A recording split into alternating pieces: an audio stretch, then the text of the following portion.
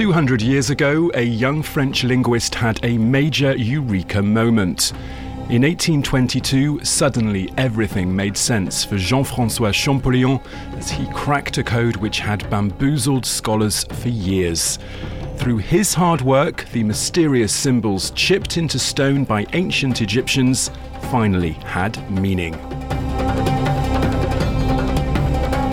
Hello and welcome to France in Focus. This week we are diving into the past for a special anniversary. On the bicentenary of the deciphering of hieroglyphics, we've come to the mountain town of Vif to the south of Grenoble. It was here where Jean-François Champollion spent a lot of time studying at his older brother's home, and that house is now a museum.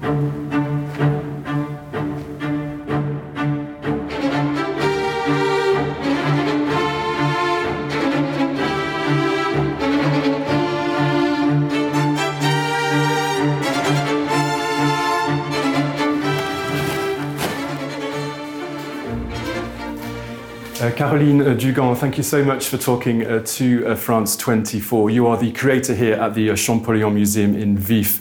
I want to start by asking you, we know that Champollion grew up surrounded by books, but where did his love of languages, of learning, of all things Egypt actually stem from? I know that his older brother played quite an important role in that. That's right. This passion for ancient languages and antiquity was shared by the two Champollion brothers, Jean-François, but also his older brother, who we see here, Jacques-Joseph. This is his house. In fact, very early on, little Jean-François discovered Middle Eastern languages in his brother's library. When he was 10, he asked to study Hebrew in addition to Latin and Greek. 2 years later, Arabic and Aramaic, and then when he was 14, the Coptic language, which was crucial in understanding hieroglyphics. And in 1805, he developed a passion for ancient Egypt, fueled by the work his older brother was doing with Joseph Fourier, who was a member of Napoleon's Egyptian expedition.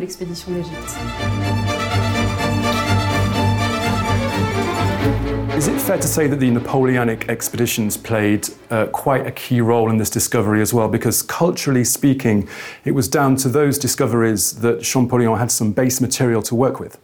Absolutely. The Champollion brothers grew up at a time when the Egyptian expedition had had a profound influence.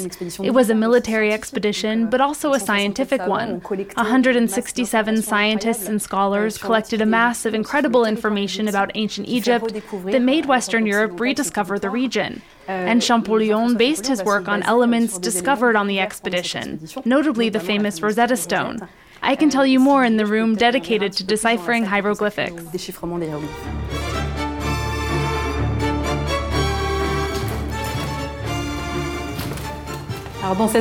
this room, we can see all of the materials that Champollion used in his deciphering work. Now, in the early decades of the 19th century, there was a huge debate raging, wasn't there, about Egyptology and about hieroglyphics? Yes, you could say that the discovery of the Rosetta Stone in 1799 relaunched the race to decipher hieroglyphics. A number of scholars were working on the inscription, but Champollion was the first to move beyond a division that was important at the time.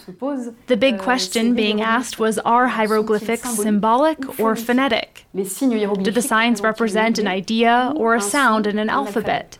And it was Champollion who, by studying the Dendera zodiac and the Rosetta Stone, showed that hieroglyphic writing is both phonetic and symbolic. And there's also a British angle to this whole story, because there's an Englishman called Thomas Young who played quite an important role in Champollion's discovery. Of course, we can't forget to note that Champollion's work was based on centuries of research and the fundamental work of his predecessors, including Thomas Young. He considerably enriched our understanding of hieroglyphics and Demotic script, but more work was needed to fully understand the system of how the writing functioned. Now, the all-important key date in this whole story is the 14th of September 1822. Just what happened on that day? That's the display that's right behind you. It shows the day, according to biographer Hermine Hartleben, when Champollion found the key to the hieroglyphic system. He ran to his brother and cried, "I've done it," a sort of eureka. And then he fell into a coma for several days. And it was his older brother who, while the younger one rested, put together his notes and wrote the famous letter to Mr. Dacier that would be presented before the Academy of Inscriptions and Literature, dedicated to the discovery. And a little further on, we have the desk on which Champollion deciphered the hieroglyphics. Okay, Caroline Dugan, thank you very much talking to France 24. Thank you. Merci à vous.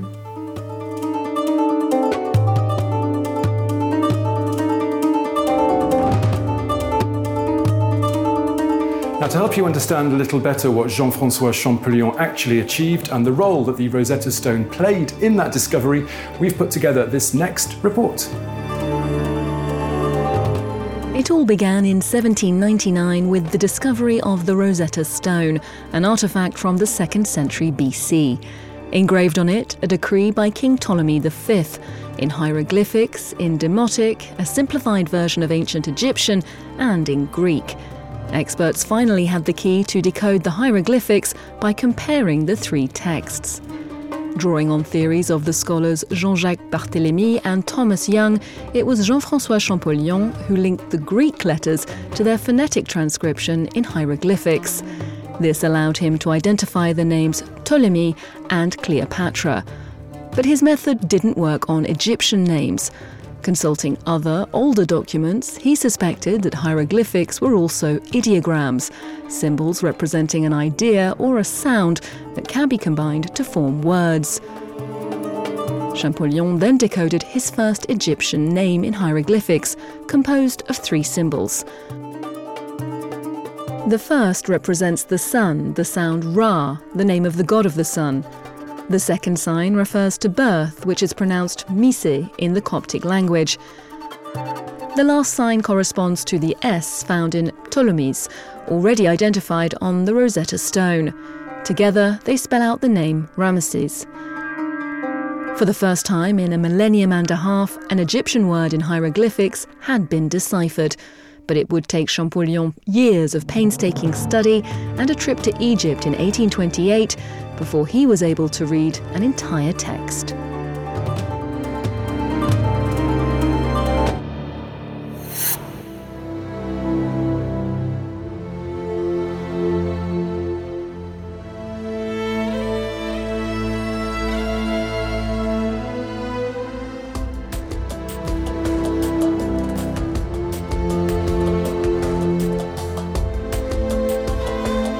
Now, 5 years after Champollion made his historic discovery, the Louvre here in Paris opened 4 rooms dedicated to Egyptian art and artifacts.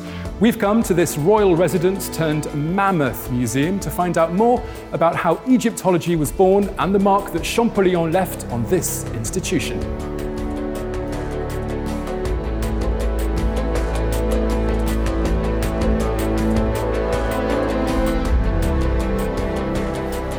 Karine Madrigal, thank you so much for talking to us here on France 24. It's a pleasure. Now, you're an Egyptologist, and in the later years of his life, Jean-François Champollion and the Louvre had a very special relationship. Just how did that relationship actually come about? After the hieroglyphics were deciphered in 1822, Champollion went to Italy for 2 years. During his trip, he discovered a very important collection, which belonged to Henry Salt, the British consul in Egypt. Champollion sent multiple letters to his brother, explaining that the collection absolutely had to be purchased by the French government. Champollion was later named the curator of the Egyptian antiquities in the Louvre, the first person to hold that title. Now, Champollion was responsible for looking after these new Egyptian rooms at the Louvre. How did he go about curating them, and what was he keen for the general public to see and to understand? Il a une idée très précise de la façon dont il va organiser les. He had a very specific idea about how he was going to set up the rooms. He didn't want to exhibit these objects in simple cabinets of curiosities. He wanted to make it more educational, to teach the general population about the civilization. 2 rooms were dedicated to funeral rituals, 1 room for everything about civilian life, 1 room about gods. It was all organized by theme. On top of that, each artwork was numbered. Visitors would receive a little pamphlet with details about each artifact. It was a game changer at the time, and he learned all this from his work in Italy.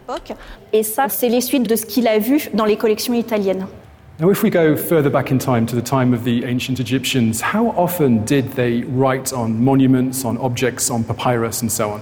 Ancient Egypt was a civilization of written words. They used to write everything down. We have records of grocery lists, laundry lists, literature, poems, accounting documents.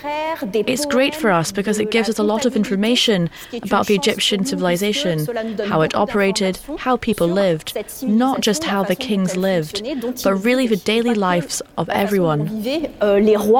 Et la religion, mais vraiment la vie quotidienne de nos anciens Égyptiens. Jean-François Champollion didn't actually go to Egypt until much later on in his life. Why did he wait so long to go on this voyage, and what did he actually make of it once he got there? Il n'y va qu'en 1828. He didn't travel to Egypt until 1828, probably due to financial reasons.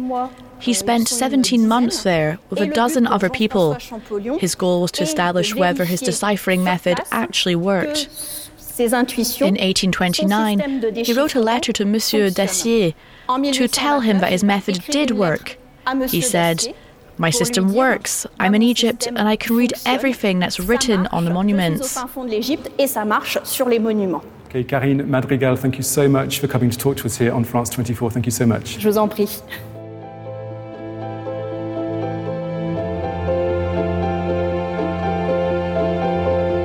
Now, 4 years after Champollion died, crowds gathered here in central Paris at the Place de la Concorde for the inauguration of this granite obelisk. It was a gift from Egypt to France for our codebreakers' hard work. We're ending this edition of France in Focus in the monument shadow. Thanks for watching, and do stay tuned to France 24.